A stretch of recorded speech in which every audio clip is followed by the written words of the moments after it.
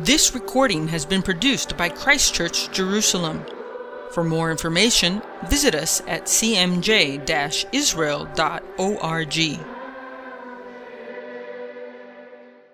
So good evening and welcome everybody to Christ Church, Jerusalem, to our Wednesday night Bible study in the book of Deuteronomy, which we have entitled The Last Words of Moses. We are coming up to the end of his speech as he has once again retold the Torah, but in a very interesting way, preparing the people of God to cross the Jordan and enter the land and set up a people that are holy and just and reflect the character of God. And we've been taking a lot of his teachings, his advice, the way he has explained the Torah to us and taken it to heart to our communities today. As this is one of the most popular books, or the most popular, most quoted book in the New Testament. All right, let us begin. We acknowledge that our Messiah is present, God is present by his Spirit, and we do so with prayer. So, Brother Neville, would you pray us in? Yes, let's pray. Father, we thank you for this opportunity to gather around your word, to be enlightened by your Spirit and edified by each other. Father, we pray that you would make this a very special occasion, Lord, and please anoint and help Aaron as he teaches and explains these things in your word. Father, we bless you for your provision.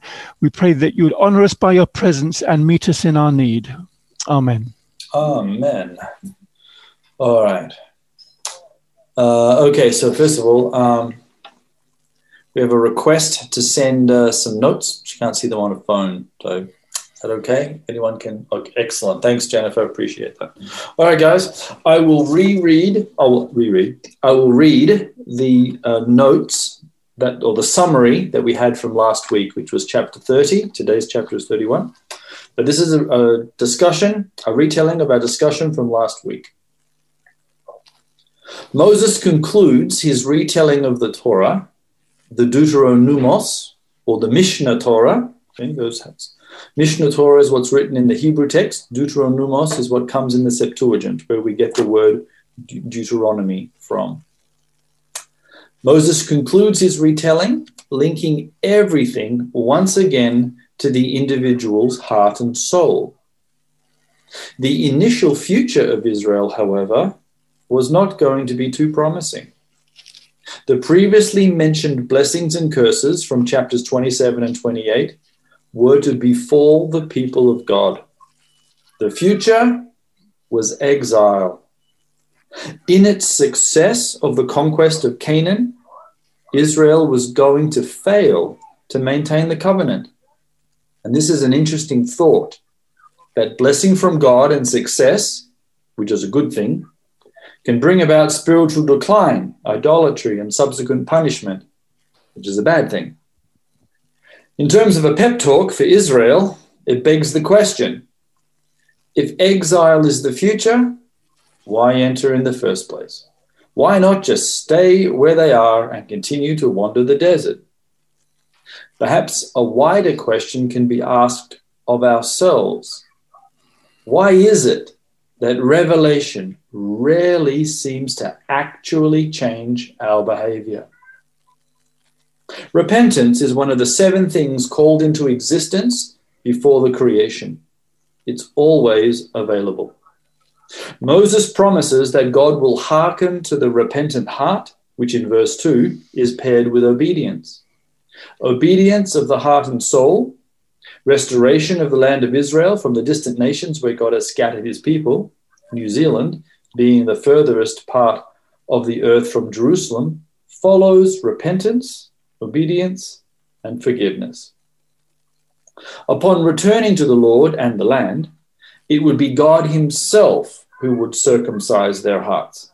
And this is alluded to in Ezekiel's prophecy, in which the people are restored to the land, and then God removes the heart of stone to be replaced by a heart of flesh, and then provide a new spirit.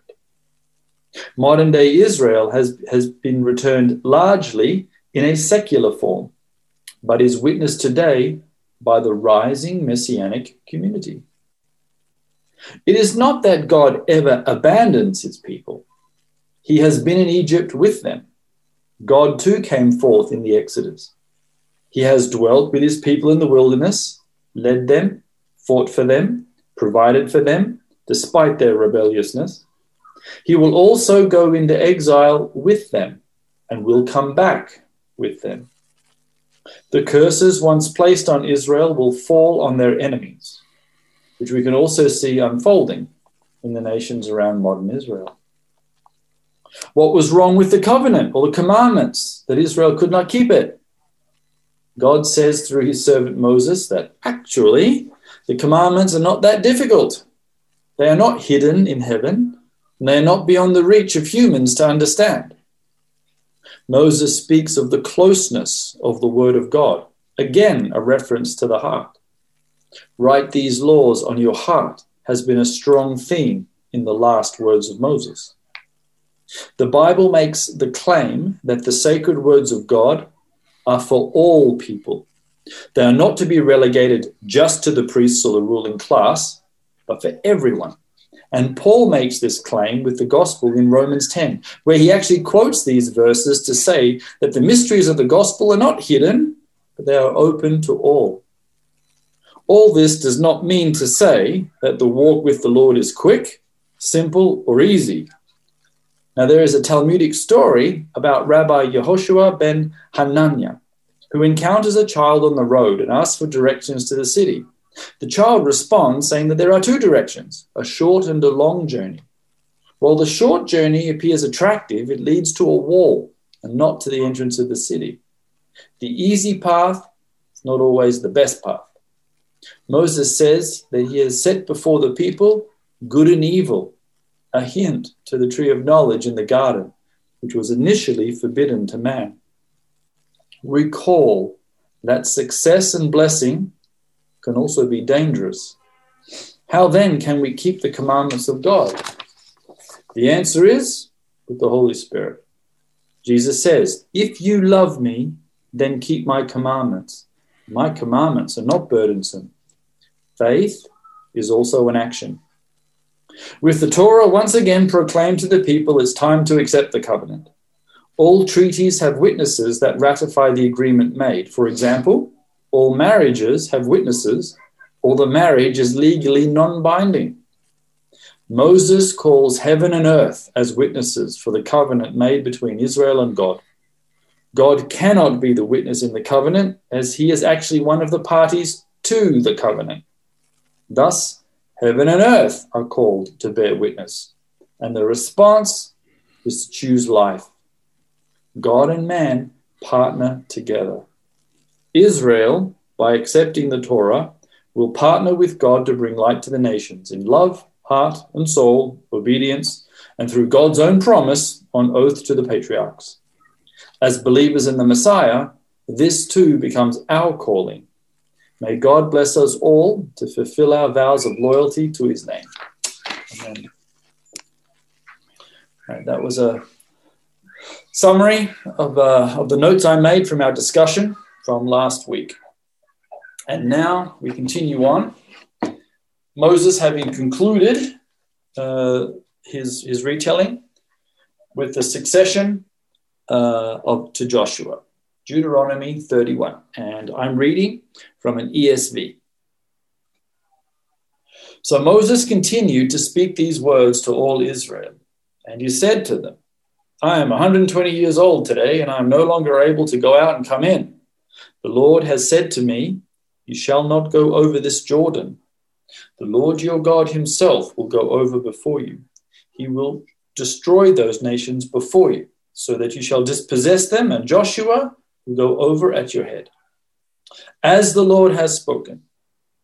And the Lord will do to them as he did to Sihon and Og, the kings of the Amorites, and to their land when he destroyed them. And the Lord will give them over to you, and you shall do to them according to the whole commandment that I've commanded you. Be strong and courageous. Do not fear or be in dread of them, for it is the Lord your God who goes before you. He will not leave you or forsake you. Then Moses summoned Joshua and said to them in the sight of all Israel, Be strong and courageous, for you shall go with this people into the land that the Lord has sworn to their fathers to give them, and you shall put them in possession of it. It is the Lord who goes before you. He will be with you. He will not leave you or forsake you. Do not fear or be dismayed. Then Moses wrote this law and gave it to the priests, the sons of Levi, who carried the ark of the covenant of the Lord, and all the elders of the people, elders of Israel. And Moses commanded them, at the end of every 7 years, at the time set in the year of release, at the Feast of Booths, then all Israel comes to appear before the Lord your God at the place that he will choose. You shall read this law before Israel in their hearing. Assemble the people, men and women and little ones, and the sojourner within your towns, that they may hear and learn to fear the Lord your God, and be careful to do all the words of this law, and that their children, who have not known it, may hear and learn to fear the Lord your God, as long as you live in the land that you are going over the Jordan to possess. And the Lord said to Moses, Behold, the days approach that you must die. Call Joshua and present yourselves in the tent of meeting, and I may commission him. And Moses and Joshua went and presented themselves in the tent of meeting, and the Lord appeared in the tent in a pillar of cloud, and the pillar of cloud stood over the entrance of the tent. And the Lord said to Moses, Behold, you are about to lie down with your fathers, and then this people will arise and whore after the foreign gods among them in the land that they are entering. And they'll forsake me and break their covenant that I have made with them. Then my anger will be kindled against them in that day, and I'll forsake them and hide my face from them, and they'll be devoured. And many evils and troubles will come upon them, so that they say in that day, Have not these evils come upon us because our God is not among us? And I will surely hide my face in that day because of all the evil that they have done, because they have turned to other gods. Now therefore write this song and teach it to the people of Israel. Put it in their mouths, that this song may be a witness for me against the people of Israel. For when I have brought them into the land flowing with milk and honey, which I swore to give to their fathers, and they have eaten and are full and grown fat, they will turn to other gods and serve them, and despise me, and break my covenant. And when many evils and troubles have come upon them, this song shall confront them as a witness, for it will live unforgiven in the mouths of their offspring, unforgotten in the mouths of offspring. For I know that they are inclined to do even today, before I have brought them into the land that I've swore to give them. So Moses wrote this song the same day and taught it to the people of Israel. And the Lord commissioned Joshua the son of Nun and said, Be strong and courageous, for you shall bring the people of Israel into the land that I swore to give them. I'll be with you. When Moses had finished writing the words of this law in a book to the very end, Moses commanded the Levites who carried the ark of the Lord, Take the book of the law, put it by the side of the ark of the covenant of the Lord your God, that it may be there for a witness against you. For I know how rebellious and stubborn you are. Behold, even today, while I am yet alive with you, you have been rebellious against the Lord. How much more after my death? Assemble to me all the elders of your tribes and your officers, that I may speak these words in their ears and call heaven and earth as witnesses against them. For I know that after my death you will surely act corruptly and turn aside from the way I've commanded you. And in the days to come, evil will befall you, because you will do what is evil in the sight of the Lord, provoking him to anger through the work of your hands. All right. Some tough words there. All right, guys. So from an initial reading, okay, looking at the Peshat, what jumps out at you guys? What is it that, have you seen something there before? Have you not noticed anything before? Or is there something that always jumps out at you every single time you read this text? Yes. Verse 26. Okay. Do you remember you had not ever read that before, and you and the rabbi discussed it in the parking lot? Yes. Yeah. I still am not sure about this. Yeah. And the side of the ark? Yeah. Mm-hmm. Yeah. Very interesting placement for the words of the Torah, isn't it? Yes, I hope we all have answers. No. Exactly. Maybe Mosey will. Wow. Yeah, I don't know. That's a very good question. Yeah. Well, what is the question? I didn't get it. Why put the Torah on the side of the ark? Why not like in it or on No, in it. I mean, in it by the stones. You know. No, he says by the side. Yeah. But alongside it, he says. I have a thought on this, Aaron, and I'm not saying it's correct, but my thought is that the ark is, if it goes inside the ark, it's covered by the mercy seat. Okay. And the law is not, although we've got the tablets of the law covered by the mercy seat, Okay. these covenant laws are sitting still alongside. They're still relevant. Even though everything's been covered, even as Christians, this is still important that we have to do these things. Yeah. And it's not that, like, for example, Lord Jesus covers everything of the covenant things we have to do. We still have to do these things. Okay, that's a good, interesting take on it. Yeah, very interesting. Because it does say mitzad, like on the side, not actually inside. Because inside the Aron, we know what's inside. Okay, there's the stone tablets. What else is there? Budding rod.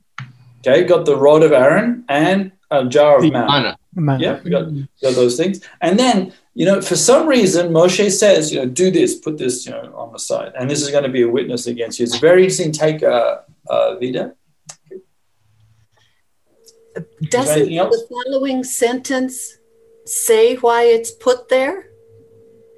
It says, let me be a witness. yes, against you. Yeah. So it's visible so that every time they see it, But if it's sitting by the side of the ark, who's actually going to see it? the high priest, And how often is he going to see it? one time a year. Yeah, so it's actually kind of hidden. It's not exactly like it's available to the people. However, as in this passage, we understand that the word of God is to be said to the people, because Moshe gives it to the Levites, and Mordecai's got an interesting take on this as to how many Torahs he actually writes. Okay? And we'll get to that bit. So when it's time, he'll make some comments. But it's the job of the Levites and the Cohens to actually keep telling the people. Okay? They physically got to hear it. However, there is one copy which is actually put there. And we say it's the witness against, but it's also got lots of commands of. It's the sacred history of. There's a lot of positive things in it too. So it's a very, very interesting dynamic that's going on. Can I ask one question, which always strikes me? And it's something I know you'll cover a bit later, probably. It's with regard to the Song of Moses. Okay. Is this the song in Revelation that only the 144,000 can learn? Oh my gosh, that's a big question. Okay, lucky I've got a whole week to study this because, because I have no idea. I've never thought of that before. It's Shirat HaAzinu, next chapter. Yes, exactly. Yeah, and there's so much in that chapter. Oh my gosh, But arguably, it could also be referring to Exodus 15, the Song of Moses, when they went through the Red Sea, and that was praise the Lord that He has triumphed gloriously. The horse and the rider He's thrown into the sea. That also is spoken of as the Song of Moses. That's a good point. Well, it's a heck of a lot better than the small thing he teaches them, in this chapter. I mean, what a national anthem that is. Hey, none of this hard tikva, it's all fantastic. It's you guys are a bunch of morons. Let's sing that one for 1,000 years. Can I ask for Roddy's question very quick? I just found something. Okay. Please. Yeah, verse 26. Here it says, the sages, the Tzaddikim are divided. One side says it's actually physically in the Ark of the Covenant with the tablets, and some say there was a board that was protecting the Ark of the Covenant, and they just put it right there. When they move it, there was like a board surrounded the Ark of the Covenant. But I personally think that it was in the Ark of the Covenant, because Ark of the Covenant is big enough to, have all these things fit in. Okay. Yep. The actual text itself says mitzad. That's the actual literal Hebrew, right? Yeah. Yeah. Yeah. There you go, Kevin. The same problem. The sages have the same problem we have. Yes. Diagnosing. Aaron. Yes, sir. Bernardo. Well, maybe, I don't know if it's going back or going forward, but in last week's parasha, it says what in Exodus, it says what's in it. And it's Correct. different than what it says here, right? Well, so maybe some things were taken here. Yeah. Right. Okay. Yeah. So Hey. this yeah, sorry. I'll wait for you to finish that. Yeah, so this text, the one that we just read, doesn't actually say what's in the ark. Bernardo is right. Last week's parasha gave a hint of what was actually inside. This one has, let's write it and put it off to the side. And, it's interesting. We talked about it because it was something that jumped out at us. And oddly enough, the sages did too, thousands of years ago. And because it's not very obvious, what side of what? Side of the ark or side of the stones? Yeah, and that's the thing. When people read Hebrew, it's not always as obvious as everyone thinks. For example, take a look at verse 1, right? And I'll read the Hebrew here. Yeah, let's go back to that confirm it for me. Okay. V'yelech Moshe v'yidaber et hadevarim ha'ele el bnei Israel. And, okay, he walked, he went, Moshe went, he walked, and he spoke. So what's the obvious question? What's the question? You tell us. Where was he going? Yeah, where was it? Where did he walk? Where did he walk to? Where did he walk from? Why did he have to walk? Was he not just there? Like, did he suddenly disappear? Did the other guys disappear? And so there's lots of questions, and that gives the sages, or the people who are studying this stuff, this is how he walked. That is a question. How did he walk? That's another good question. How did he talk the walk? Exactly. And that was the conclusion I came to, Bernardo. Moshe walks the talk. No, I mean, Aaron and I already talked about this very topic this morning. And because the camp was so big, Moshe basically, probably lived his tent and walked to the Israelites. I don't think that he was living right next to them because he's the leader, right? He got a bigger tent probably. And so he had to walk. It's very similar to Roddy's previous question. He says, who told Moshe to come up to the Lord? It's, again, the answer is Lord. He says, come to the Lord. I mean, if I tell you, Roddy, come to your brother, and who is telling me to go to your brother? Your brother is telling you to come to your brother. I mean, okay. I'd asked Moti about Exodus 24, verse 1. And he said, come up to the Lord. He told Moses, come up to the Lord. Lord. Well, so who told Moses to come up to the Lord? The Lord. That's just, yeah. Yep. That is.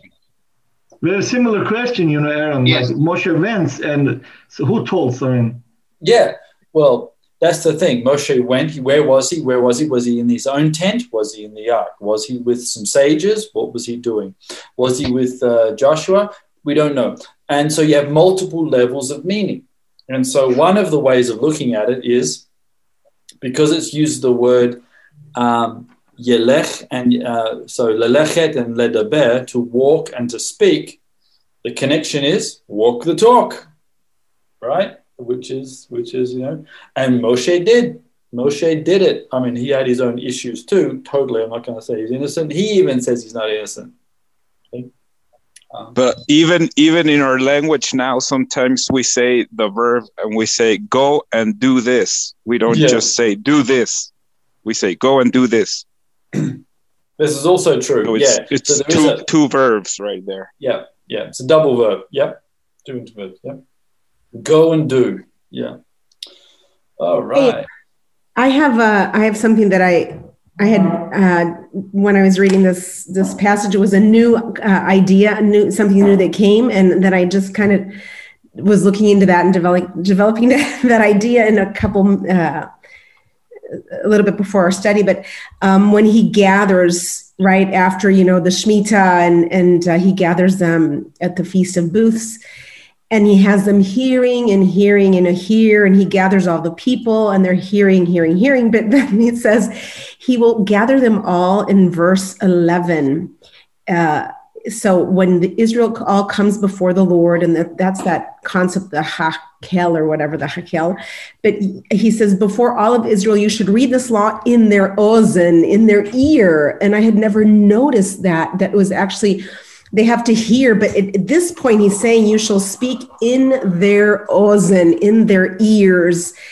And, when you think of like Judaism, it's a religion of listening. Like you hear, Greeks, it's all about the art and the Olympics and the body forms. It's all about seeing. So wisdom is seeing. But with, the God of Israel, it's just amazing how the concentration of hearing, and we've talked about that all throughout Deuteronomy, the concept of hearing. And he says this, exactly, the Shema. And he says the same thing again. He says, I know you're going to rebel. I know you're going to be stubborn. So once again, verse 28, speak these words in their ears. It's like how it's just so much more emphasis. And then, he talks about it in Deuteronomy when they heard the people gathered and they heard the sounds and they saw no image. So it's just that whole idea of really going, how explicit does he have to get beyond just the hearing? Is it just throw it into their ears? And then another thing, and then I was like, wow, and Romans chapter 10, verse 17, which, I'm always use that with my children at home and, in Bible studies.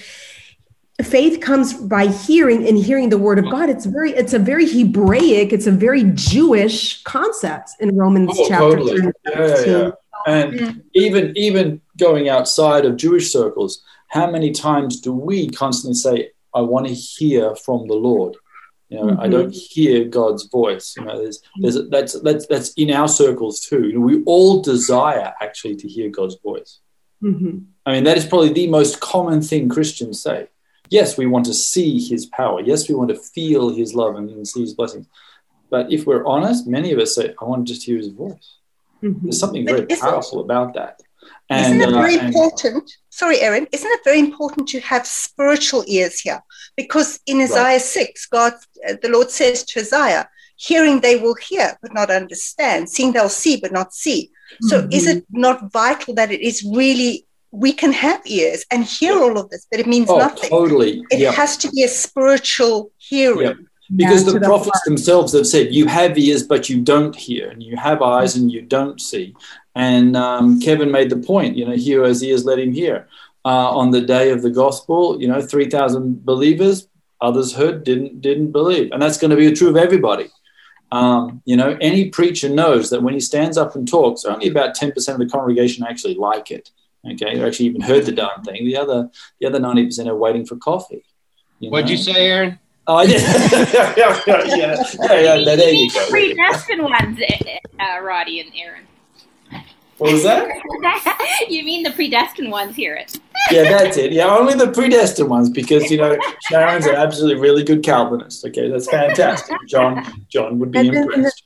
And then another thing is, I was doing a study in Lishmoa to hear. It's like 92 times in Deuteronomy, only 6 in the whole book of Leviticus. So that's another. Oh, that's an interesting thought. Oh, I had not. Wow. Well, good research there. Okay.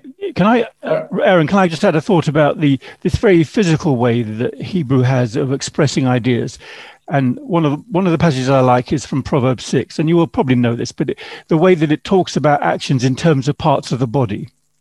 So there are 6 things that the Lord hates, 7 that are an abomination to him. So here we go on a tour around the body. Haughty eyes, a lying tongue, and hands that shed innocent blood, a heart that devises wicked plans, feet that make haste to run to evil, a false witness who breathes out lies, and one who sows discord among brothers. So it's, it just goes around the body in order to illustrate actions and deeds. Mm-hmm. And so the idea of speaking into the ears is just, for me, it's just the richness of the Hebraic way of saying these things. Very concrete. Yeah. Very good, Neville. Thank you for summing that up. So that's Proverbs 6 verses 16 to 19. If people let me just write that down. Yeah. And pre-printing press too, eh? Yes, sure. That's okay. Changes everything, right? Culturally, it changes everything. Well, that's right. Let's remember, and just like in this passage, the Levites have to teach the people of Israel the book. Not everybody has the book. In fact, no one has the book, just a few people. So they have to hear it. They've got to gather around somebody who can say it out loud. And that theology is right there in the New Testament when Paul says, faith comes by hearing. Faith comes by hearing, right? And which is a very interesting thing to say. All right, good. Great. Man, this chapter just started with some lively discussion, and we didn't have everyone likes it, huh? Politics or religion. That's awesome. Okay. We only had to talk about ears. Gee. Okay. Good. So Moses goes out from somewhere, and he walks the talk, and he addresses the people. And he says, he's actually giving a little bit of self-disclosure. There you go. I'm 120 years old. Very rarely does someone ever say that honestly. Okay. Yeah. Yes.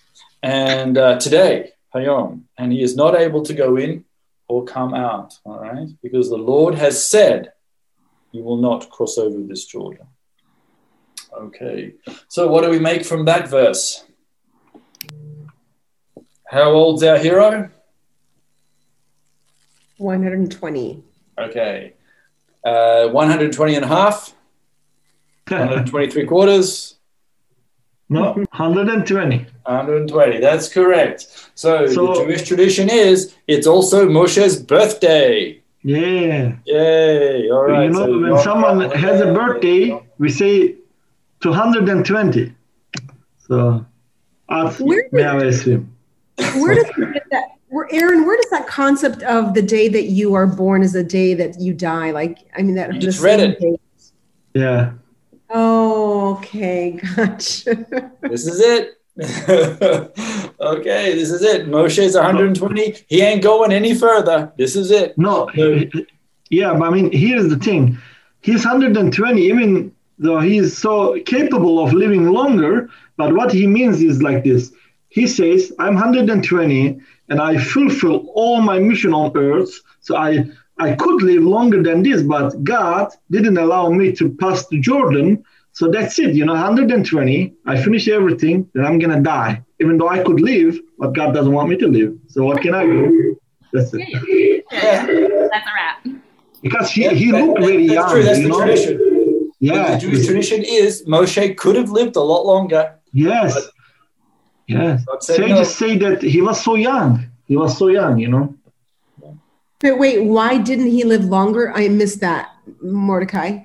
Because God forbidden him to cross the Jordan River and enter the promised land. And he could have let him wander around a little bit more. No. So he can get a little older before he... No, he could stay in Jordan. Anyways. Yeah. So he has done his job, and he's done all of his job. There's nothing more actually physically to do. So it's time to go. And this sets up the tradition that heroes of God are born and die on the same day. And that follows through into actually even into the New Testament. Okay? We lose it a lot in our Christian tradition because we don't think about these kind of things. But that's where it comes from. And this is the reason why in early Jewish believers, early followers of Yeshua, why if we know when he dies, we know when Yeshua dies. You know that. It's Pesach. You know it. Okay? And so therefore, when was he born? If heroes of God are born and die on the same day, when was he born? Okay?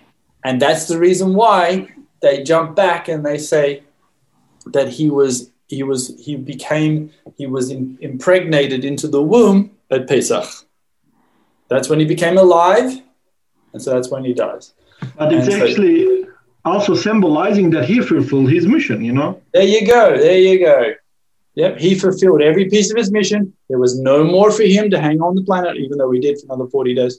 But he's done. That's a good connection. I hadn't thought of that, Mordecai. Yes, and besides of using it for birthday celebrations, we also use it to show that we still have things to do. I remember someone asked my rabbi if he was going to be retired because he's so old, and he told them in Yiddish, "Ich bin nicht 120 jetzt," so I'm not 120 yet. So of course he wasn't, but what he means that I still have something to do. So it's also symbolizing. It's very, very common in the Jewish world that you sometimes say, "I'm not 120 yet." Like I have something to do more. Well, I feel really young now. Thanks, Mordecai. It's great. By the way, you're a baby, so you're fine. Am I? I feel like 130.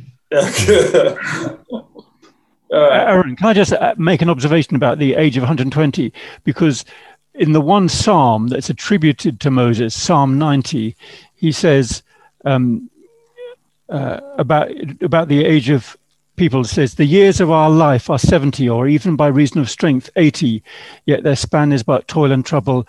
They are soon gone and we fly away." So he is the one that brings in this general understanding that the kind of level that we would expect, 70 or 80 is a standard age of life, but his one was significantly longer. Yep. There you go. All right. I like the idea of living to 120, just so you know. Okay. Anyway, all right, so verse 3. The Lord your God, himself will go over before you. Well, he said that before. It's a comforting thought. And there's this idea that you've got to partner with the Lord. God will indeed go over before you, but the promised land doesn't come to you. You have to cross the Jordan.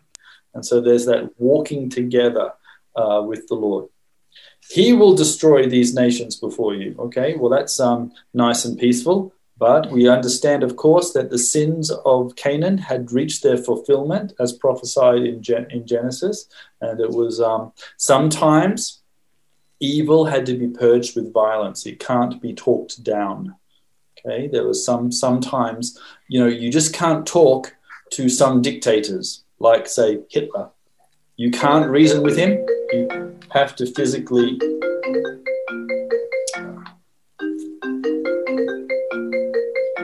Sorry, guys. That was a FaceTime. Some guy in America just tried to call me.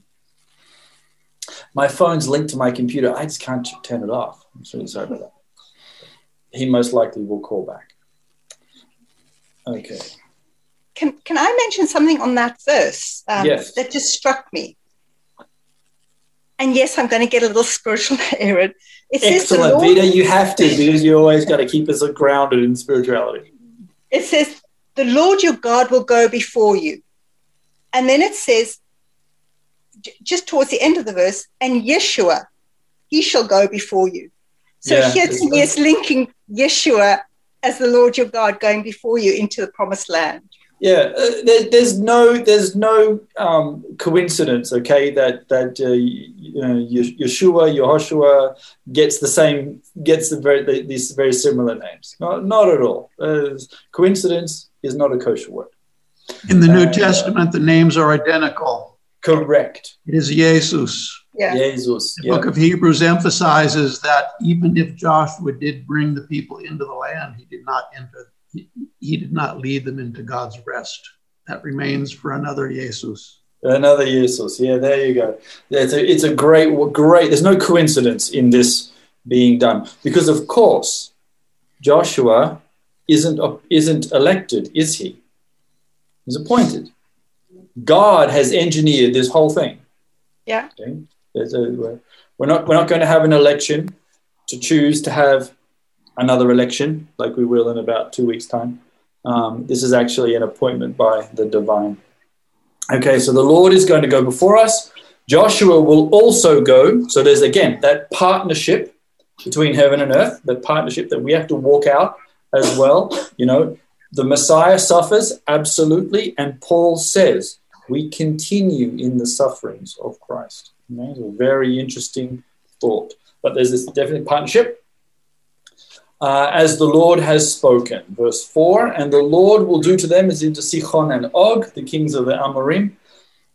I actually have not counted the number of times that Moshe has mentioned these two guys before. They are a big deal in the history of Israel, okay, and all the traditions that come about these guys as descendants of the Nephilim. So everyone knows who they are, right? Yes, we do. Yeah, we had a couple of good sessions on it. Yeah. Okay. Oh, yeah. And he has destroyed them. Verse 5. Okay. The Lord will give them over to you, and you shall do to them according to the whole commandment that I have commanded you. All right. Okay, so what do you take with that?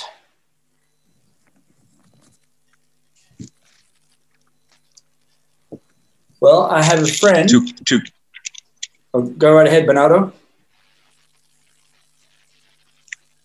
To treat them as other nations, other pagan nations. Well, in this case, and not give in to their ways. A very special way. Okay, you have to wipe them out, and this does cause some consternations between some believers, particularly when they read the Hebrew Bible and they just don't like it because they can't seem to reconcile what they know of God from their experiences in the New Covenant. So there was a person who spoke to me on Sunday who said that they'd been studying. They couldn't join us on Wednesdays because they fall asleep. They get too tired from their work. But they study Deuteronomy independently, and they always wrestle with these texts. You know, how could God want to kill people and so blatantly say it? And it's a thing we have to wrestle with, of course, that God is here is saying that there's going to be divine victory. Okay, you're going to go forward, and it's going to be violent, and it's going to involve human participation. And it's not that difficult. I don't see where it's that difficult. No, I know you and I don't see it, but some people do. Okay, I guess it helps with your perspective, right? If God made the world, He can do whatever He wants. Depends. Well, that's one perspective. You could just do a blatant, you know, God's in complete control. Whoever dies, dies. But God is also compassionate. He is love. He is mercy. He has all those characteristics too. And so our understanding of love, mercy, and compassion, we then ourselves have to try and reconcile these things. Right. But one characteristic isn't stronger than another, right? Justice Sure. Too. But doesn't the Lord say that they can't go into an area because the sin hasn't come to the fullness yet? Correct. That's and in so Genesis. Yes. God only judges, as you're saying, until really when somebody has done a full sin and a judgment comes on them, whether that's destruction. Yeah, that's in Genesis 15:16.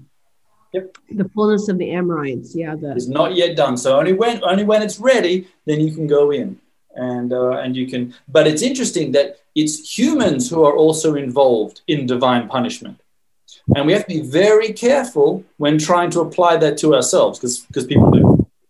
Okay, you know, they say, "I am an instrument of God's vengeance," which is also just as bad as saying, I will do nothing because vengeance is solely the Lord's. Yes, vengeance is the Lord's, but He also uses humans. And so doesn't it say we'll judge angels? Yes, that's another good one. Yeah, we participate. God, when He made man, you know, He loved it. He loved the idea of making man. It was the pinnacle of His creation. He said, I want you to have dominion. And you're going to partake with me in looking after creation. You'll work the garden. You'll shed my light. You'll I want to come down and talk with you. There's this intricate relationship that we have now with the living God. It's actually incredible and really quite beautiful. But we also partake also in some of his plans, which unfortunately sometimes end in violence. As we've talked before, sometimes violence is the only way to purge evil. Evil. Last week I heard this story. I don't know if it's in the Talmud or another source, but it said that when the Israelites didn't meet the brick quota, so they started killing and using the babies to fill in the space, right, for the walls. And Moshe tried to stop this, but then Hashem Yehovah, he allowed it because he knew that those babies were going to grow up to be sinners. Oh, that I had not heard. I haven't heard that. And, well, if the story is true, then archaeologically it can be proven and find the bones in the walls, I guess. I haven't seen anybody find bones. Oh, wait a second. People do find bones inside walls, but I don't think they were babies. But anyway, it is a midrash. That's taken on the book of Exodus. Okay, so verse 6. Then we get the admonition, which runs strong in this book, both for the nation and for Joshua, for the individual himself. So be strong and courageous, for you shall go with this people. So be strong and courageous, so do not fear or be in dread of them, for it is the Lord your God who goes with you. He will not leave you or forsake you. Okay, what's so powerful about this? Why does Moses even have to say this? That God's not going to leave you or forsake you? What is so powerful about the God of the universe going with you? Yeah, go on. A joke or No, who's about to leave them? Joshua. Lead them? Who's about to leave? Moses. Oh, I see what you mean, yeah. Okay. Now, I know that the people of Israel have got the tabernacle inside. They've got they're camped with the tabernacle. There is the pillar of cloud. There is manna from heaven. Moses could have said any of these things. He could have said, guys, you don't have to worry. Look, there's a cloud. See, you're fine. Don't worry. We always got water from the rock. See, you're fine. Did you guys not pick up manna this morning before we started talking? Yes, you did. You know it happens every single day, God without fail. But all the people have actually known as a human. Isn't it interesting? You see a bunch of miracles, but it's a human who's about to die. Oh my gosh, we're in trouble. And Moses is saying, no, it's okay. Be strong. Your God's actually with you. Yeah, I come and go. Joshua, come and go. We all leaders, we come and go. But the Lord your God, he will not leave you or forsake you. Absolutely. And because he will not leave you, it also implies, just like he came out of Egypt with them, he goes into exile with them, he comes back with them, he's always with them. And Yeshua says exactly the same thing. Doesn't matter where you go. Where 2 or 3 are gathered, I will be with you until the end of the age. It's very similar thinking. Okay? We have sometimes an attraction to charismatic figures. And we have attractions to things being the same. We don't like it when things change. Presidents come and go, kings come and go, our bosses at work come and go. And sometimes people get nervous for some reason. Okay? But Moses is trying to say, these things are not what's important. What's actually really important is the fact that God is with you. God doesn't change. And he's the one that's going before you, and he's the one that's going with you. And he's always been with you. So go for it. Then 7, Moses summons Joshua. Okay, time to make an election. No, time to make an appointment. Let's all remember, democracy not in the Bible. Okay. Joshua, and he brings them before all the people. So where's Joshua been hanging out? Anyone know? He was with Moses always at the tent of meeting, like by the tent of meeting, right? Kind of just. Yeah, in the tent. Yes, Mordecai. Yes, Yvonne, Physically. Mordecai, you are absolutely right. Exodus 33, verse 11 says, "Thus the Lord used to speak to Moses face to face as a man speaks to his friend." That's nice. And then Moses turned again into the camp. His assistant, Joshua ben Nun, a young man who would not depart from the tent. Okay, so there's our little buddy. And he is Moshe's assistant. He's his... and he's not even a Levite, right? Yes, you're right, Bernardo. Do you happen to know what tribe he's from? He's from Ephraim. Yeah. He's a Nunanite.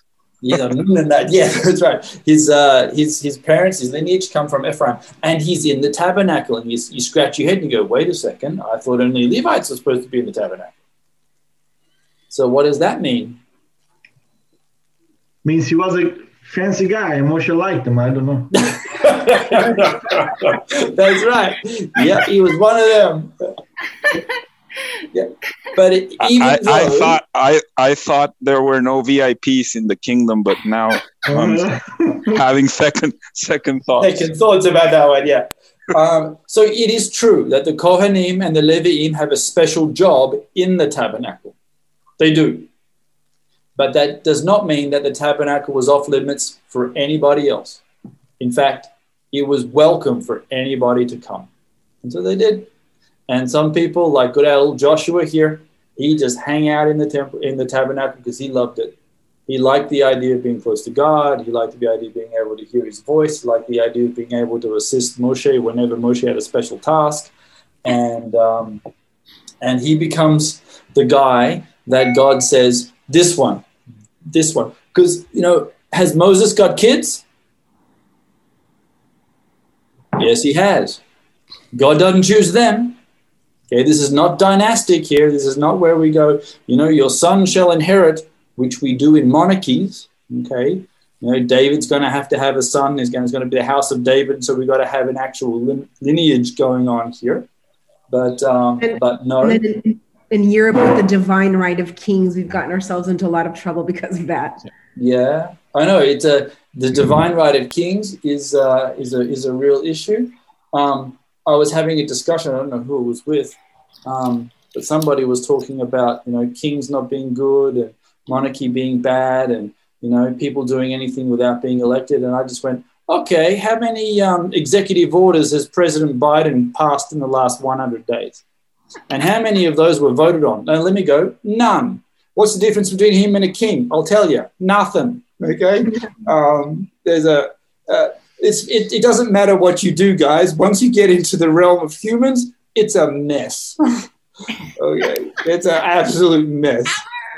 Power. Yeah. But it is true. The divine right of kings, fortunately or unfortunately, however you like to say, they do have a small biblical precedence for it, is that it is the only form of government that's actually appointed by God.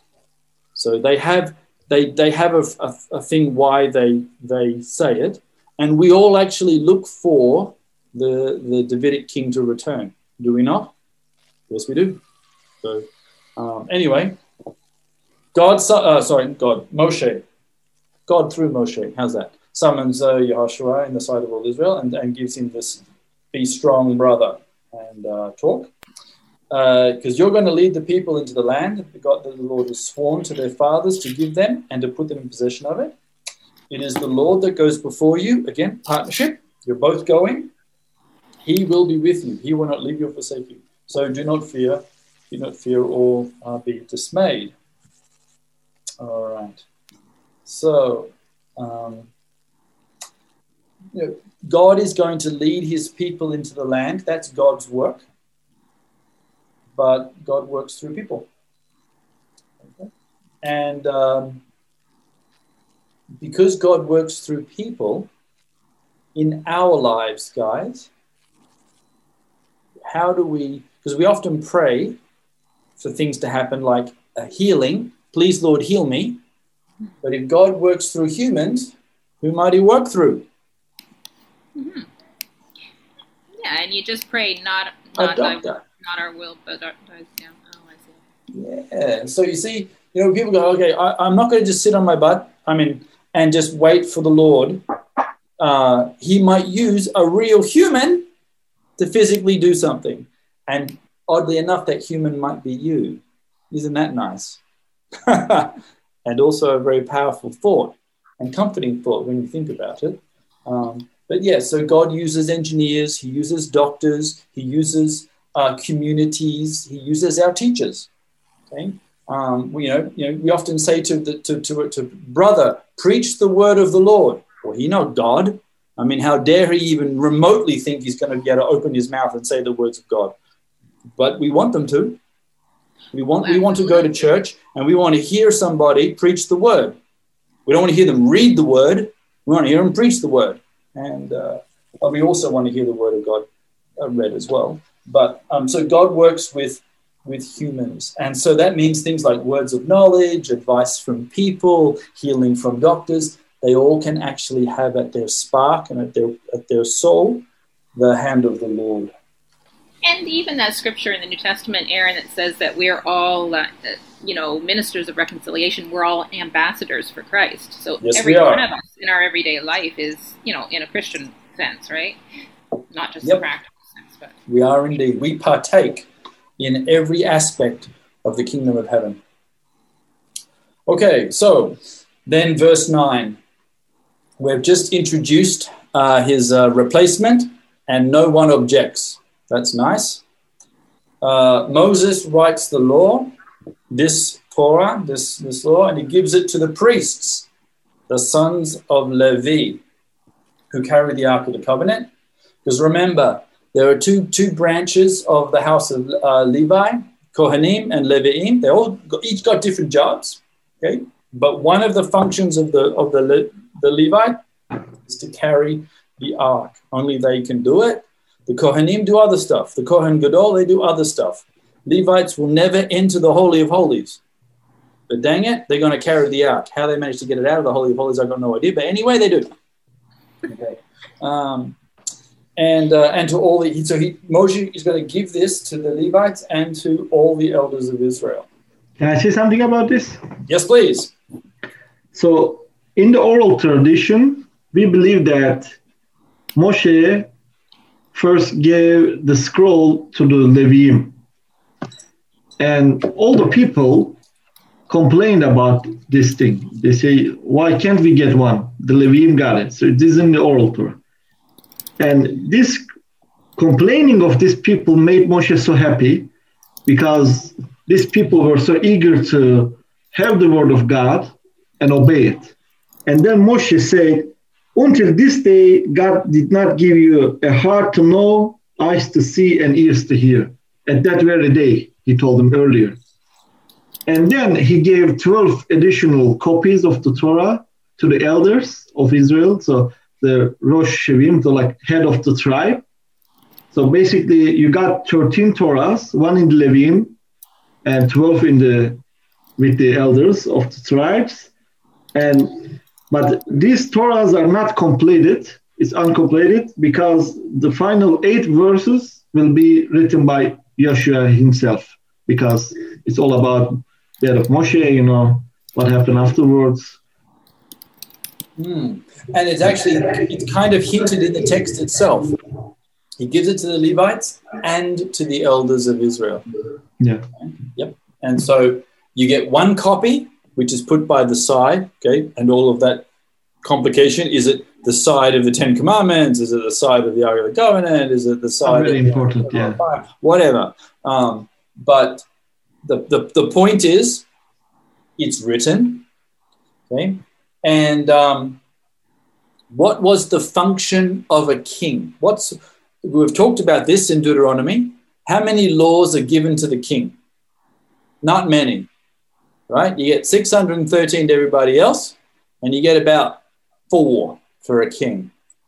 And what's the first one? What's the first thing a king has to do when he ascends to the throne? Write the Torah. Correct. And so that's what Moshe does. He writes the Torah. Okay.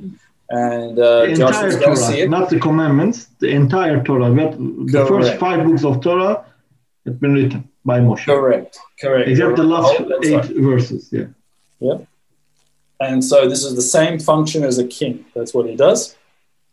And it was the role of the priests to transmit the word of God, right? Moses commanded them at the end of every 7 years, at the time of the year of release, in the festival of Booths, Sukkot, when all Israel comes to appear before the Lord your God at the place where he will choose. Once again, he never actually says Shiloh or Jerusalem, okay? There's a place, okay? You will read this law before Israel in their hearing. And so it was at the earliest Parashat Shavua was actually a 7-year cycle. You got it once every 7 years. Do you know why? Yeah, go for it. You go for it if you. Oh no, I don't. So because of this, 7 circle year, 1 year for Shabbat, the land rests, and because we already have talked about it, right? A couple of weeks ago.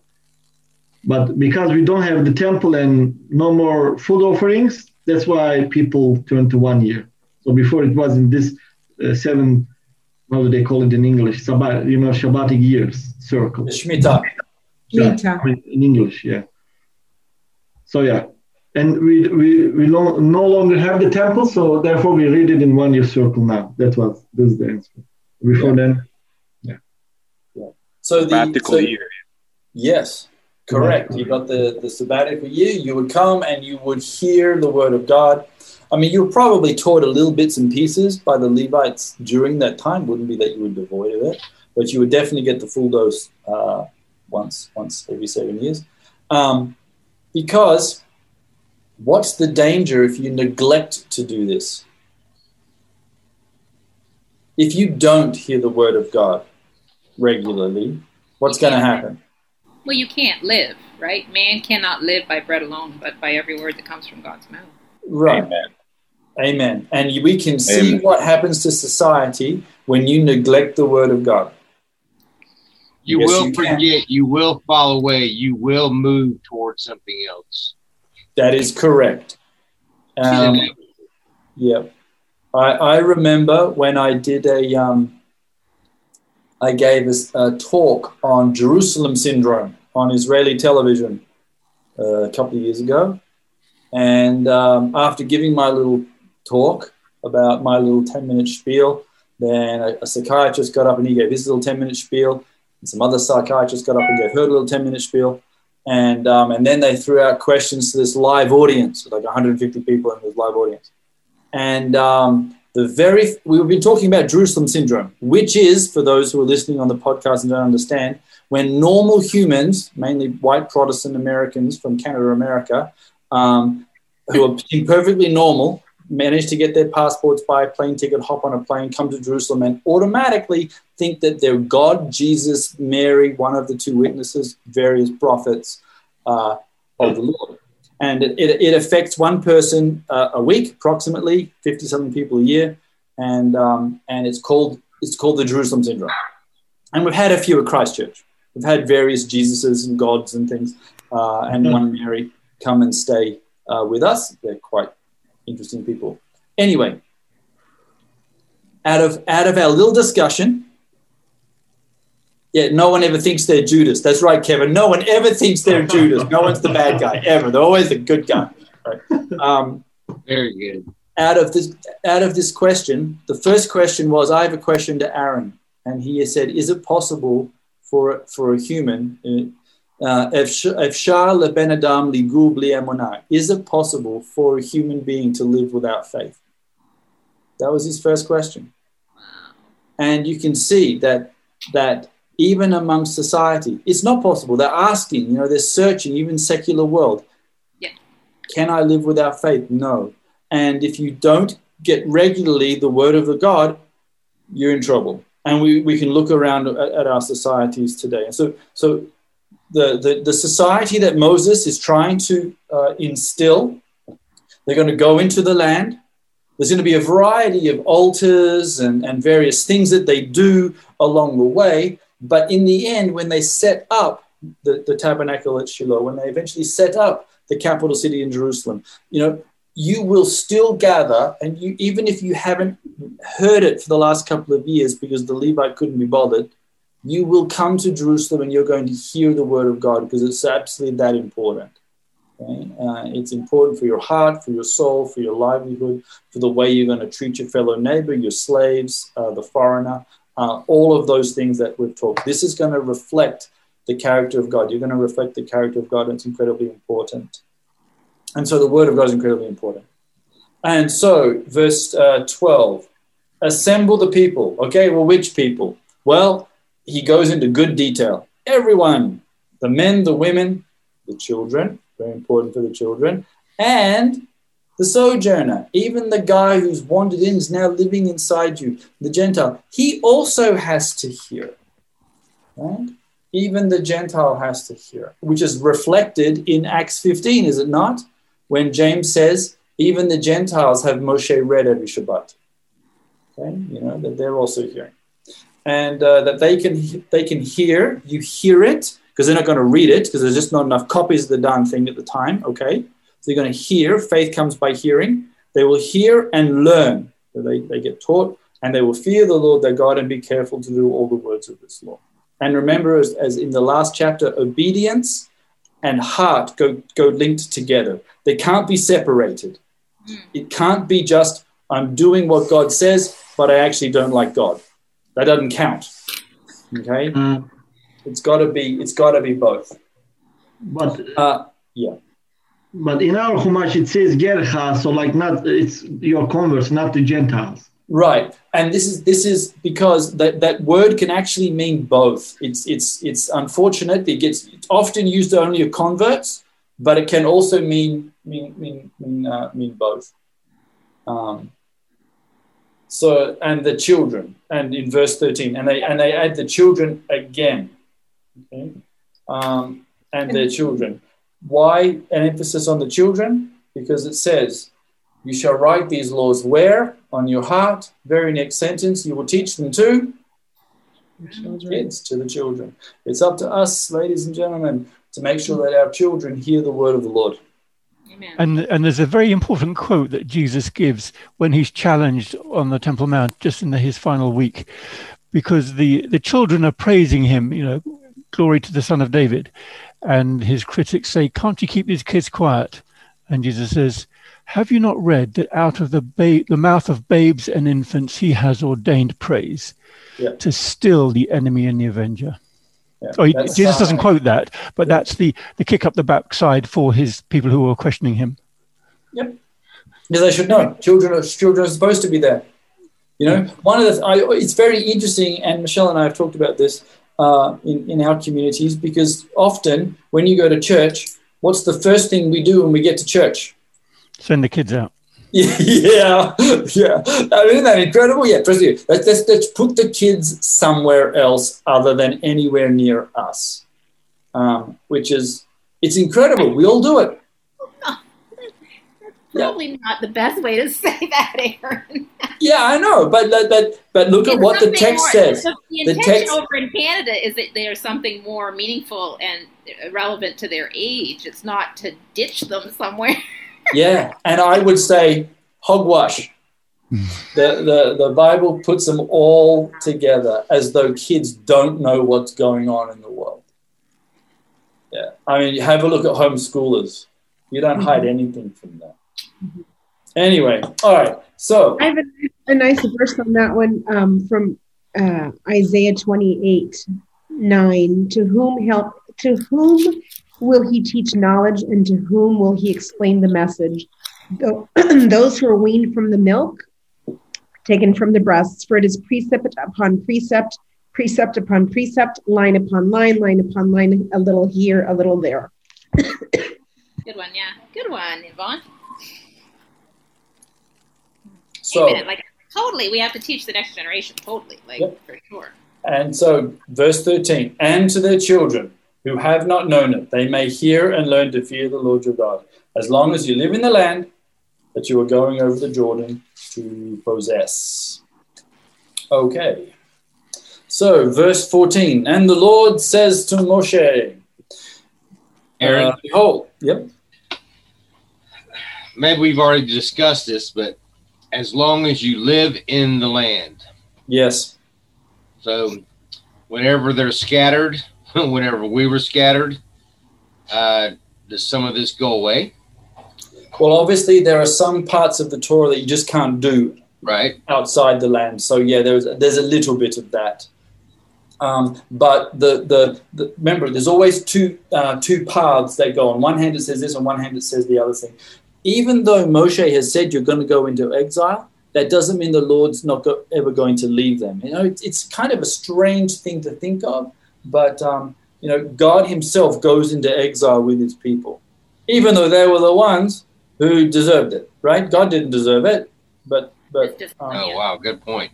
No, I mean, really, God does not deserve to have his temple destroyed, does he? No, he doesn't. Does he allow it? Yes, he does. He even calls the guys to come in and do it, which is a bizarre thought. But well, it's always called discipline. Yes, it is. It is discipline, and he's doing it for all kinds of really good reasons. Obviously, it still hurts when you're the one getting the discipline, even if you deserve it.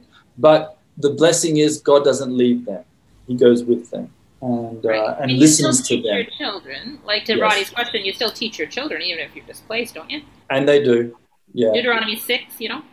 Yeah. Well, our friend Mordecai was born in Turkey, weren't you, brother? Is that where you're born? Yeah, so he's and his dad taught him there. And the Lord said to Moses, behold, the days approach when you must die. Well, that's fun, okay? There's actually a few stories, oral traditions of God coming to heroes and saying, time to die. And most of the heroes say, nope, don't want to do it. Okay, I always like the way in the oral tradition, guys talk to God. It's like, because it says, you know, Moses talked to God like a friend, right? You know, it's like, time for you to die. Don't feel like it. Okay, we're going to have to talk about this one a bit further. All right. Call Joshua and present yourselves in the tent of meeting. Okay, and there's an interesting phrase there. That's the Ohel Moed. Okay. What's one of the names for the high holidays? Moedim. Moedims. Yep, same word. Okay, the tent of the Moed, the Moedim, the appointed place. This is the special place where heaven and earth connect. You know, where there's sort of like the temple is like a router where the signal goes in and it spreads out. Right, it's this special place, and so go and present yourselves there. You know, why not just talk to God wherever you feel like it? You know, Moses at the edge of the camp, walking around, doing his rounds. Why not talk to him there? No, there's a special spot. It's this tent. And Aaron. Yes, sir. So what is the word that they use for tent there? Is it sukkah or is it mishkan? No, ohel. No? Ohel? Ohel Moed. Ohel Moed. Yep, that is actually the most common name for the Mishkan. We call it the Mishkan now, and we sometimes we call it the tabernacle, which it's. And also, sorry. No, go right ahead, Mordecai. It's also we call Ohel for Tzadikim's grave sites. You know. Is that right? Yeah, Ohel Chabad Lubavitch, Ohel Satmar, basically. Yeah, the same thing. So like house or gathering area. Because it's interesting that in the prophet Amos, it says, restore David's fallen tent or hell. It doesn't say rebuild the temple. It doesn't say rebuild the Beit HaMikdash. It doesn't say rebuild the Mishkan. It says rebuild the Ohel. Yeah. And, we're often saying, we've got to rebuild the temple. Nowhere in the prophets does it ever say do that. No, tent.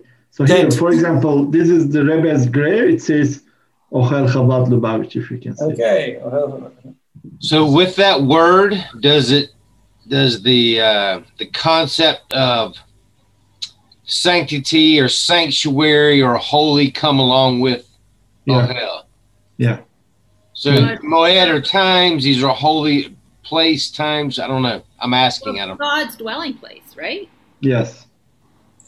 What is the tent? Yeah. I don't know.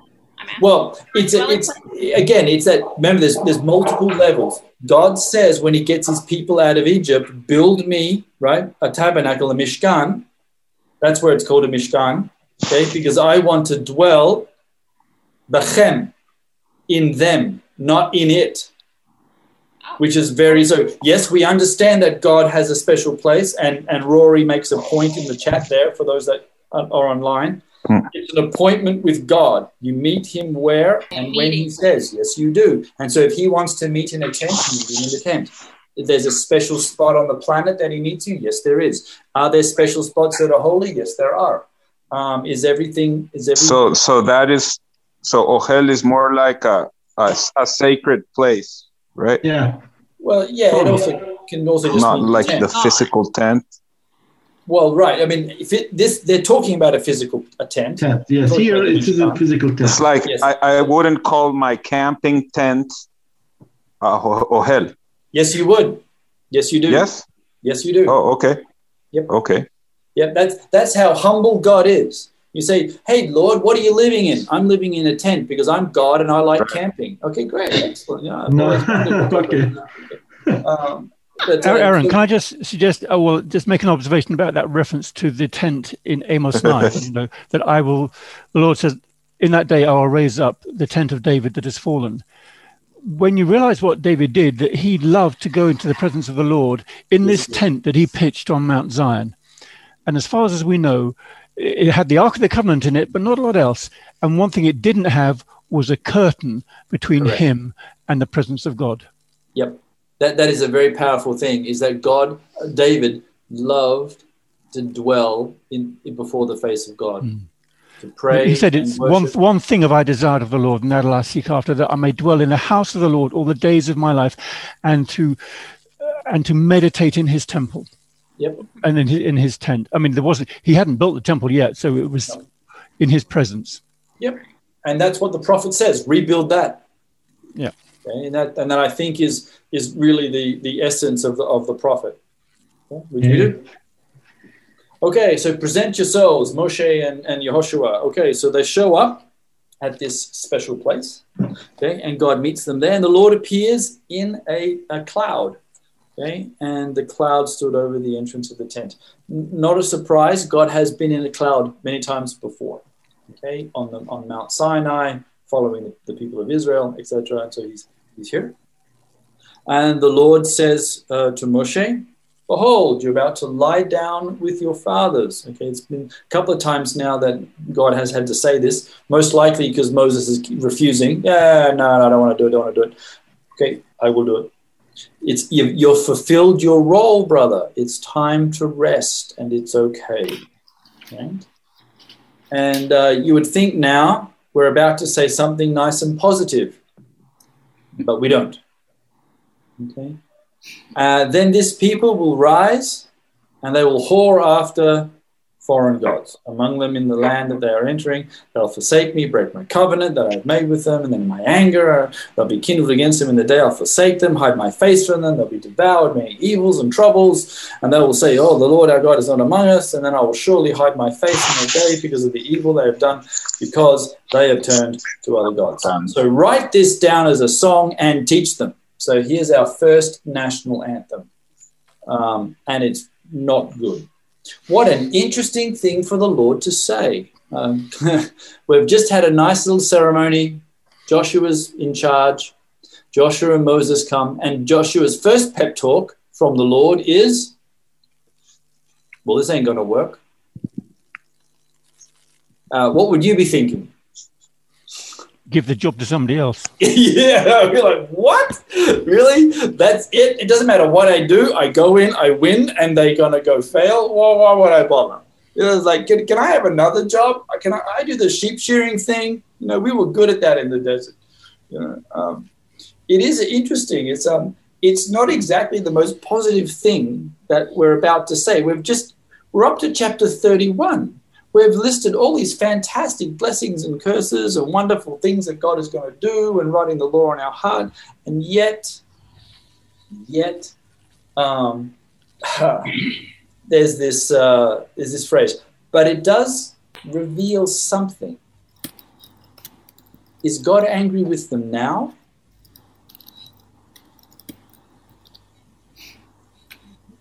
No. God is not angry with the people of Israel now. What is he saying? I'm going to be angry with the people. We're going to get in trouble in the future. Yeah. I'm going to be angry with the people in the future, but I'm not angry with the people now. He's not naive. They're not naive to human nature, though. It's not like they're, saintly, good little followers that always obey. Like, why are you acting so surprised? No, think about it. Okay, this is not just a little sin that we're doing. This is going to result in mass extermination and exile, destruction of God's house, defamation of his name, and galut around the world. But is God angry with the people now? No. And so it's a very interesting take on the character of God. God knows that you are going to sin tomorrow, doesn't he? Yes. Does he love you right now?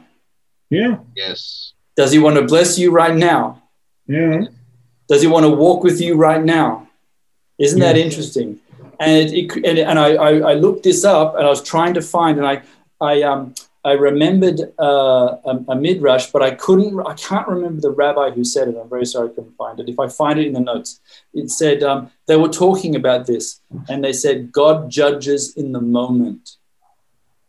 Whoa. That is, okay, if you pray now, dear Lord, please help. I'm in trouble. My kid is sick. Please bring healing to my kid. God doesn't say, excuse me, tomorrow you're going to sin. I ain't listening to your prayer. Right now, God is listening to your prayer. He knows your heart right now. He knows how you love him right now. And he's going to listen right now. Tomorrow, when you sin, well, you might get punished. Then, okay? Not right now. And God judges in the moment. Right, but that's not his love. He still loves you. And so if he has to respond to you, you don't stop loving your children when you discipline them. So No. And neither does God. God says he's angry. God says he's going to hide his face. These are very big things to say. Because he's never going to forsake them. Mordecai, what did you want to say? I don't think God said these things because he knew that they were going to sin and because they're so sinful or bad people. But I think it's all are part of a big plan, It's all like connected to each other.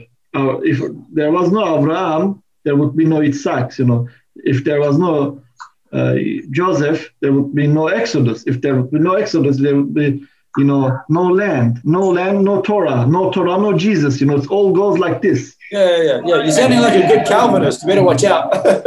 Yeah. No, but it's because stop it, Sharon. Calm down. Right? So no, it's all because I don't know. Yeah, no, because he knew that everything is right. That's exactly right. I totally agree. All of those scripture are in the Bible. It's all of our Bible, all of our scripture. We just can't, hack out parts we don't like, right? So totally God has a bigger plan, and we're just part of it. Absolutely. And it's very interesting that in terms of God's big plan, the first thing he does is he tells the people of Joshua, of Moses and Joshua, the people are going to fail. But it sounds like a bet. Why are you surprised? What's the problem? Well, first of all, they don't fail under Joshua. So why does God have to tell Joshua, hey, they're going to blow it? What do you mean? Okay. In the book of Joshua, the book of Joshua is the highlight of everything Moses wanted to have. When you read Joshua, they go in and they do everything Moshe said. They do the ceremony on Ibal and Gerizim. They set up the place in Shiloh. They divide up the land. They actually read the Torah as they're supposed to on the seventh year in Joshua chapter 8, verse 30. They actually do exactly what they're supposed to do. They even renew the covenant without any miracles or anything. They actually retell the story. They say, we're going to do this. And you go, oh my gosh, you're doing fantastic. But then Joshua dies, fails to appoint a successor, and everything goes bad. But only after he dies, not during his life. So all Joshua would have seen is, wow, we did it. Yeah. We actually did it. We have done and reflected everything God has said. We have been good to slaves. We have taken care of widows and orphans. And we haven't actually done. But here, the very first thing that God says is, you're going to blow it. Well, what's the first mistake that they begin that starts this process of failure? Go back to the verses we were talking about, teaching your children. Right. If you don't teach your children, they will forget. They will move away. And that's what happens. Ultimately, they're going to fail. And Roddy, you hit it on the head. Is in Joshua, they read the thing once, and then you don't hear about them reading the law again for another 500 years until Jehoshaphat or someone like that. Mordecai, your turn? I just want to add something on what I just said.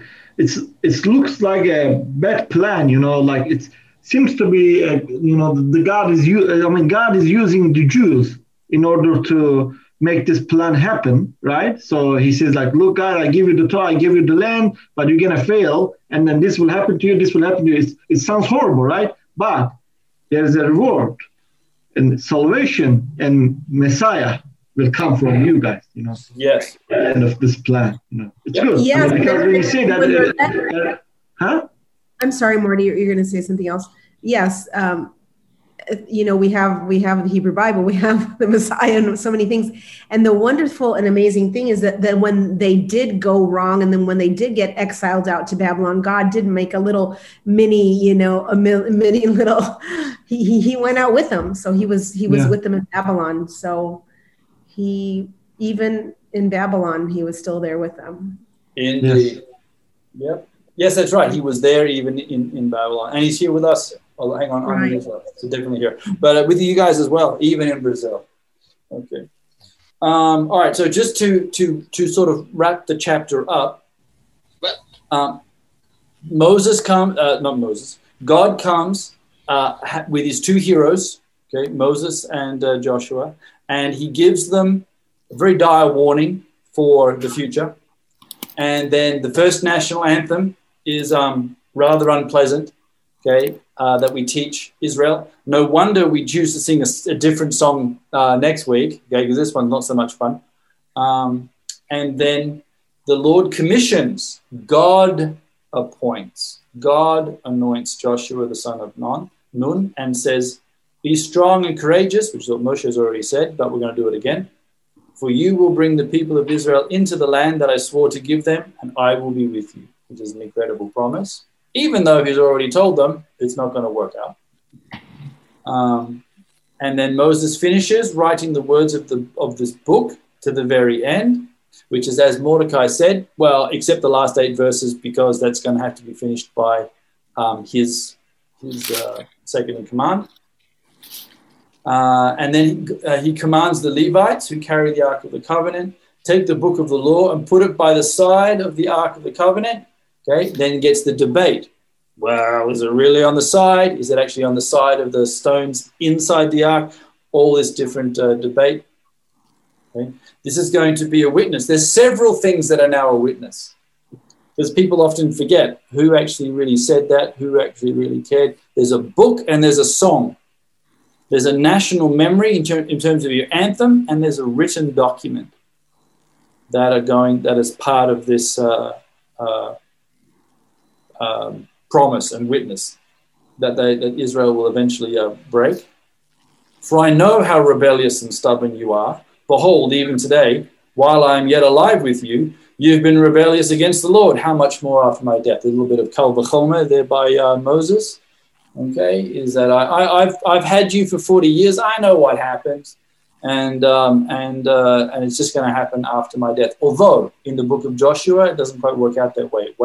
It waits a generation. For I know that after my death, you will surely act corruptly, turn aside from the way I've commanded. But in the days to come, evil will befall you because of what you will do. What you will do is evil in the sight of the Lord, provoking him to anger, although he's not angry now, and through the work of your hands. But that's not where Moses wants to leave it, because he will sing a very interesting song in the next couple of weeks that when we read the Oznei Shamayim. Okay. It's interesting because there's so many songs in the Bible. It's just, yeah, you realize it. Miriam and the Yam Suf crossing the sea, and then you have the song in Babylon singing, by the rivers of Babylon. I mean, just there's so many. You could just do a whole study on how many shirim, how many songs sung in the Bible. Yes. Okay. So just in another couple of minutes, perhaps we could talk about the face of God. Because as part of his little discussion, where God says, I will hide my face from you. So what do you think about that? Like, what's the importance of? I mean, it's even a special angel called the Melech HaPanim, the angel of God's face, that dwells with him. Because in the daily readings, I know you read it, Aaron, where it talks about Moses' meeting with him the entire time, face to face. Yes, that was Exodus 33. Yeah, and we can't do that. Yeah, I remember talking with Mordecai about this. It's often the tradition that Moses didn't actually see God because it didn't happen, and Mordecai's like, yeah, he did. It says so in the text. Okay, yeah, clearly, it was face to face, boy. Yeah, many times. For me, it's either he's hiding his face or he's shining his face, and that's the Aaron's blessing in Numbers chapter 6, and or it's Yeshua. Yeah, he will make his face shine upon you, and it's just very interesting how. And then sometimes, people. Sometimes we don't even realize if God's hiding. Sometimes we're just going along thinking God's shining his face and he's with us, but many times he's actually hiding his face, and so. But that doesn't mean he's not there. That's the thing. It doesn't mean he's not there. It just means his face is hidden. And there's something very powerful, because we often, sometimes in our prayers, say, Lord, turn your face towards. Well, what were you doing before? Were you like not seeing? Of course he was seeing. But there's that expression and there's that meaning that comes behind it, that the Lord doesn't leave you, but that doesn't mean he's not acting beneficially for you. So the loss is ours. We lose the sense of his presence, and he uses. Oh, say that again, Aryeh. Excellent. The loss is ours. We lose the sense of his presence. We don't lose his presence. We lose the sight of God's face as he hides it, because he hides it from sin. It's a part of our training. When we sin, we lose God's presence from our perception. How do we restore it? We repent. Yeah. Excellent. Thank you very much. Brilliant. Yes. You are a chacham. You always seal the deal at the end. I like how you teach. Yeah, Mordecai, he does often. Yeah, like at the end, he says something and that's it. You don't have to say anything more. Yeah, it's true. God is present. We lost sight of him. Isn't that sad? Yes. So let us repent. Aaron, there's a lovely verse in Isaiah 8 that sums this up. It also kind of underlines what Aryeh just said, where the instruction comes to Isaiah, bind up the testimony, seal the teaching among my disciples. And Isaiah says, I will wait for the Lord, who is hiding his face from the house of Jacob, and I will hope in him. That's Isaiah 8, verse... Because in the Old Testament, there was like the Shekinah glory, So when you felt closer to God or something, if you want to call it like a felt thing, or versus, and I thought you weren't allowed to actually see the face of God without dying. Yeah, I know. But that's what it says in the text. Moses saw his face, didn't he? I know, but isn't the concept that he sort of went by kind of thing, and he sort of saw his back or something? There's one episode where God does, where God says, I want to see your glory, and God says, no, I'll show you my goodness, and then puts his hand over him and then passes before him. But the verse we read in Exodus 33 does say that they saw face to face. So it's very interesting. It's very, very peculiar. But the idea of face, the presence of God, and this idea that The Lord is present, and our sins have stopped us. We have done the leaving. And fellowship, I will never leave you or forsake you still applies. Correct. Our felt experience of him, maybe, or something. Correct. He said it in this chapter, I will never leave you or forsake you. And then turns around, and says, you're going to go into the land, whore after other gods, and so I'm going to have to hide my face. Yeah. And you think, well, hang on, what's going on here? There's a lot in there, and my gosh, this mimics some of our walk, right? In our life.